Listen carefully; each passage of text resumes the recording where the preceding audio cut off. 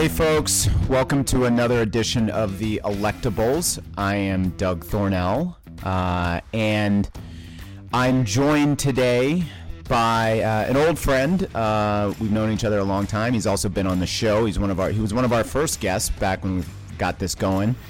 John Anzalone, who's one of the preeminent, most respected pollsters within the industry. He also happens to be a top pollster for Vice President Joe Biden's campaign, and has done a lot of work all over the country. In particular, does a lot of work. Has had a lot of success winning races in the South. He's actually lives in Alabama. He and I worked on the Florida governor's race back in 2018. And so we're lucky to have him. And John, thank you so much for joining the Electables again. How you holding up, my friend? Well, yeah, thanks for having me. Holding up fine. Clearly feel like, got a lot more blessings than most people. I will say that, we're sitting here on June 2nd, and I think the whole country's been through a lot, but I don't think that, I can't remember a time in history where you've kind of gone through three crises, right? I mean, you have a health crisis, you have an economic crisis, and now you have, I don't even know what what the proper term, but you have an unrest, a racial unrest crisis, a police brutality crisis, but they're all three together. And I think that everyone was weathering the first two, and I think that this third one, at least for me personally, has certainly taken me aback in a way that I haven't been in a long while. Yeah, it was almost like the sort of straw that broke the camel's back. If the camel's back was even still unbroken, I think that a pandemic alone that has killed, 100,000 plus Americans and caused economic wreckage all over the country, has altered the lives of so many people. That alone obviously would be a lot for everyone to manage. But when you couple into that what we're seeing around the country, what we're seeing out of the White House, the level of frustration that exists among so many people about how our criminal justice system works, how we're treated, how African Americans are treated by police officers. Now we're seeing how our government is treating, the Trump government is reacting to this in a way that is essentially using military force against Americans who are protesting peacefully. I think those images will last for a long time. I wasn't alive in the 1960s, but that's what I think about. The images back then that are that we see in the history books, and I feel like that's what this moment is building towards. Yeah, and of all three crises, each one there's been a lack or void in leadership at the national level. And you saw on the health crisis and the economic crisis, the governors, state governors, Democrats and Republicans, it was not just one party, fill the leadership void that was created by Trump's actions and inactions, right? Mostly inactions in a lot of ways. This third crisis is, again, one that is mostly going to be dealt with on the leadership side from state and local officials, because there's a complete void of leadership by Trump. The difference between the three crises is that, the inactions and inactions had negative impacts on the first two, without a doubt. But here he's actually fanning the flames. He is actually almost trying to make the situation worse with his, tough law and order language, and telling the governors to go and dominate. He actually is, in his rhetoric and actions, creating an environment that is more divisive. And it's really unbelievable. And quite frankly, I don't know if you saw Joe Biden's speech today. I did. But the contrast just could not be any more stark. You have Joe Biden, who, is looked like a president, but more importantly, not only was showing leadership, was showing compassion, was showing resolve, and was talking to the nation, and to the protesters and to the victims, in a way that you would hope a president would speak in a time of crisis, whether that president was Democratic or whether that president was Republican. And you've seen Republican presidents be compassionate, right? You saw George Bush W. at his finest, probably, right, after 9/11, regardless of what you think about him and his policies, et cetera. And this president has zero ability to bring people together. He literally had a press conference on the Rose Garden where he threw out some unity rhetoric and then walked across the street, after, the police had cleared peaceful protesters with, rubber bullets and tear gas, so he could stand in front of a church and wave a Bible. This, you can't make this stuff up. And I would love to record how many times in the 3.5 years since he's been president that the press has said a new low, right? Because it must be, 100 different times. And I keep thinking that you can't get any lower. And I think yesterday had to be the low point in his, presidency on a humanity side of it. And an abuse of power too, and one thing I want to talk with you, Anzo, about is, in the research that you've done a bunch of research, I'm sure, into sort of like people's opinions and attitudes towards Trump. And obviously he has tried to create this macho, forceful, tough guy image, to appeal to, his base. To me, a lot of his behavior and his antics are the behavior and antics of a weak person, because only a strong person, a tough president would likely have walked out of the White House and walked through those protesters and maybe talk to them. And then if you go want to visit the church, fine. But the fact that he had to use, the police, the military, to clear these peaceful protesters out of the way so he could have finally emerged from the White House and walk and not even greet Americans.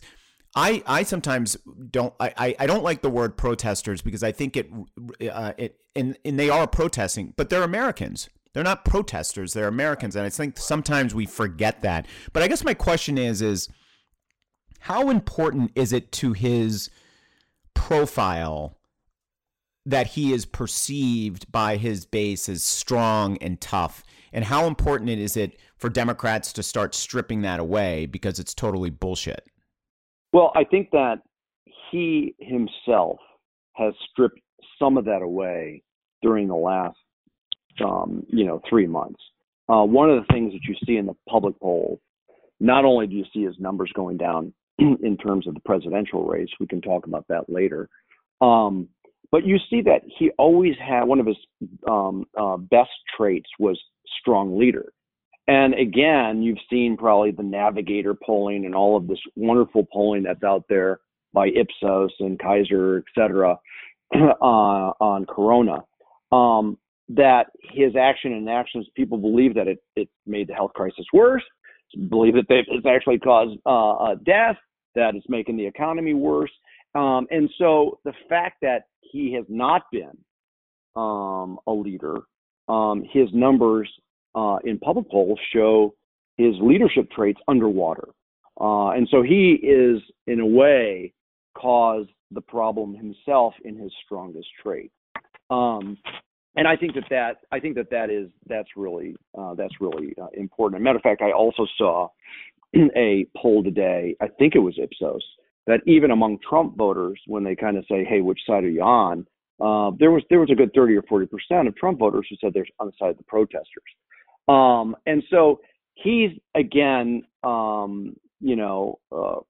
self-inflicted wounds here, but they are ones that I believe he can't repair. Right? He's done I think, a fairly good job in his first 3 years when he gets into trouble to repair them. Right? I mean, his numbers have actually been fairly stable. He'll have a bump here or there, but he'll move on to the next wedge issue, or he'll move on to the next muscle flexing, whether it's the trade disputes with China or whatever it may be.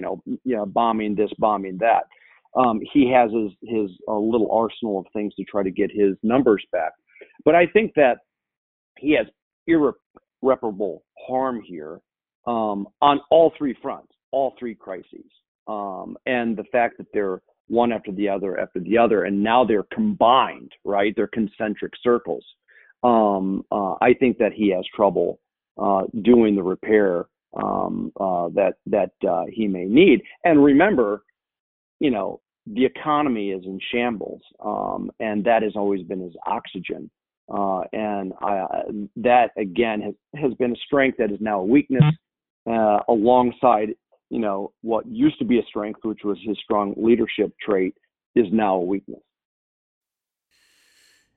Anzo, can you tell our listeners how's the campaign preparing for the general election? It's been an interesting, obviously, few months, to say the least.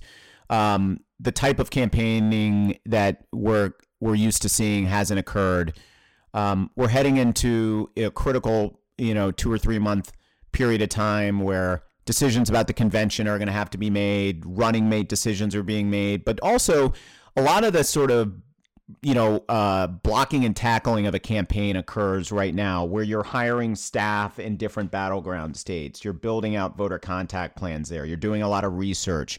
You're trying to come up, you're starting to put together, the creative plan. So I'm just curious, could you sort of give us a sense of, how the campaign is operating in terms of this environment and where things stand in terms of preparing for the general election? Yeah, certainly a little bit. It's not necessarily my bucket, but I mean, listen, we are, meaning the Biden campaign, stacked with talented people, and it has just been such a blessing to have Jen O'Malley, who really well, come in a leadership role, managing this campaign and restructuring this campaign. I mean, you see the new hires all the time, right? You see Jen Ritter, who's going to oversee battleground states, as well as Molly Rittner, two incredibly talented people. Adisu Demese, who you saw announced yesterday, who's going to kind of oversee a lot of the convention, along with Stephanie Cutter. I mean, these are really talented people, right? And so, all of the state by state directors at some point will be announced from the restructuring.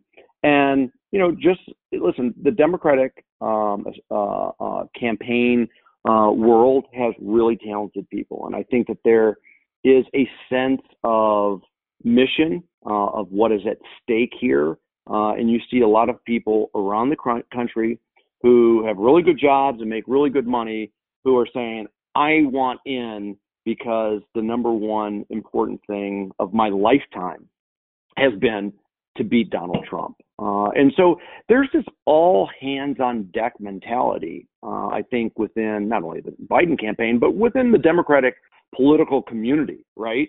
And I think that that's also, you're going to also see that in spending. I mean, there's a lot of narrative about Trump having a spending advantage. I think at the end of the day, when you add up all of the entities, we're going to see that it's going to be very, very competitive because of what's at stake here and the mission that we have as a community to beat this guy because he's so bad for America. Where are we with the polling in battleground states? I've seen a lot of national polls. Most of them showed Biden up by 5, 6, 10 points. I think the ABC poll had him up by 10. But where are we in the key battlegrounds? And for our listeners, can you go through just sort of, I don't want you to reveal any sort of strategy that is internal, but the states that people should be looking at and caring about? Yeah, listen, I think that, the public polling has actually been really good about breaking out the battleground states. I believe that the ABC Washington Post poll did that. Quinnipiac and Monmouth usually do that. I mean, the ABC Washington Post poll, which is a high standard poll, had Biden up 10. The Quinnipiac, had him up 11. There was another poll that week, I think Monmouth, who had him up 11. So there's been real consistency in terms of, what you're looking at, the margin at. The Fox News poll recently had him up 8. The Real Clear Politics average, I think, is something like 6. And when they pull the battleground states, the interesting thing is that it's mimicking the national, and that is very unusual, right? Usually the national numbers give the Democrat a different advantage, and it's really heartening that the battleground states are actually high single digits, double digits, depending on the poll. And, listen, the public polls that we see in the battleground states that are usually pulled out are the 3 in the upper Midwest, right, that Trump won by a combined of just 60,000 votes, and that's Wisconsin, it's Michigan, it's Pennsylvania. Then you have what you might consider southern states, North Carolina, kind of the new South, in Florida. And they're, of course, always kind of put in there as well. And then, you have Nevada, which Hillary Clinton won, but not by a whole lot. So that's usually put in again as a battleground state in the public polls. You kind of have the expansion state of Arizona, because it was in itself very close, as was Minnesota, which again, and New Hampshire, which the Democrats won, but by a very small margin. I'm probably missing one or two, but that tends to be the states that you look at, or that the public polls look at. What is driving Biden's? So I have 2 questions for you. One, what is driving Biden's advantage? Is there anything in there that you can tell when you look at the crosstabs and the guts of the polling? And then 2, we talk a lot about enthusiasm on both sides of the political spectrum, and there is this a narrative, I think, that exists that the enthusiasm was obviously sky high for Democrats in 2018. Now in 2020, they're sort of trying to catch up to where the enthusiasm is with the Trump voters. One, what's your take on that? Is that, do you believe that's true? And then 2, does it really matter? I mean, enthusiasm matters, but what's your sense of how important that is, and where are we in terms of that enthusiasm gap? As a pollster, I tend to think that there's a little, overvaluing and too much of a narrative from reporters on enthusiasm. First of all, it's really hard to gauge in a poll and a diagnostic. But here's the point I would make. I think there's 2 things to think about on enthusiasm.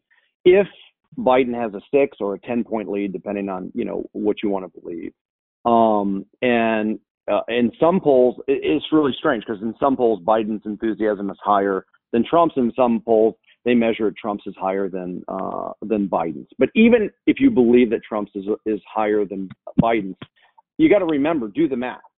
It's higher with a base that is 10 points lower in public polling than Biden's. Do you see where I'm going there? So that's important. Okay. The second thing is, and I think that this is important, regardless of whether you believe or not what the enthusiasm is of Biden, the enthusiasm to beat Trump is incredibly high. That's what's important. We are voting on whether to rehire or fire an incumbent. So what's important is the enthusiasm to get rid of him. And, you've seen in public polling that the universe who say they definitely will not vote for Trump is nearing 50%. And that's really important. And you've also seen in public polling that Biden is at 50 or above 50%, which again was not ever the case with Hillary Clinton. And so there's real good dynamics there in terms of the enthusiasm, because again, going back to almost impossible for Trump to repair some of his numbers. And again, this isn't to be boisterous or arrogant or overconfident. We know that in presidential elections, everything tightens up. But sitting here in June, knowing that Trump is not a hypothetical candidate like he was in 2016 to be president, that he is being judged on his performance in the last 3.5 years, we are in a much different situation than 2016. And so Biden is in a really good one. Now, to go to your first question, where is this race demographically? It is fascinating. For example, if you take a look at the ABC Washington Post poll, which has been, fairly consistent with some of the other polls like Quinnipiac and Fox, is that Biden's coalition, is in some ways a lot different than Obama's or a lot different than Hillary Clinton's. And you saw some of this starting to take shape in 2018. But Biden is winning with groups that both Trump and Romney won. And that's important, that Romney won. So seniors, suburbanites, college-educated voters, independents. Trump won those groups, and Romney won those groups. So in a way, Joe Biden is actually expanding on the Obama coalition. People love to talk about the Obama coalition. I get it. My point to most people are every presidential candidate, Democrat or Republican, has their own unique coalition, right? And Biden in that ABC poll leading among seniors 65 and over, Trump won them by 7. He was leading with white college grads by 4 points, and Trump won those. He was leading suburbanites, Biden was, and Trump won them by 5 points. And very important is Biden was just, killing Trump with independents when Trump won them by 6 points in 2016. And so, again, a lot of polling was off in 2016, and we probably aren't all going to believe it until election night, and Lester Holt calls it. But the fact is that this isn't 2016 because voters are judging Trump on 3.5 years of actions and inactions, and that really is important. I'll let that be the final word. Anzo, thanks, buddy, for coming on the Electables. I appreciate it. It's always great to be here. It's always great to hear your voice, and we appreciate what you do, and stay safe. Thank you, buddy. You stay safe as well. For my producer, Michael Peliquin, and for my partner in crime, Adrian Elrod, who is on a hiatus right now, this is Doug Thornell. This has been another edition of the Electables. Stay safe, stay healthy, and look out for one another. See you next time.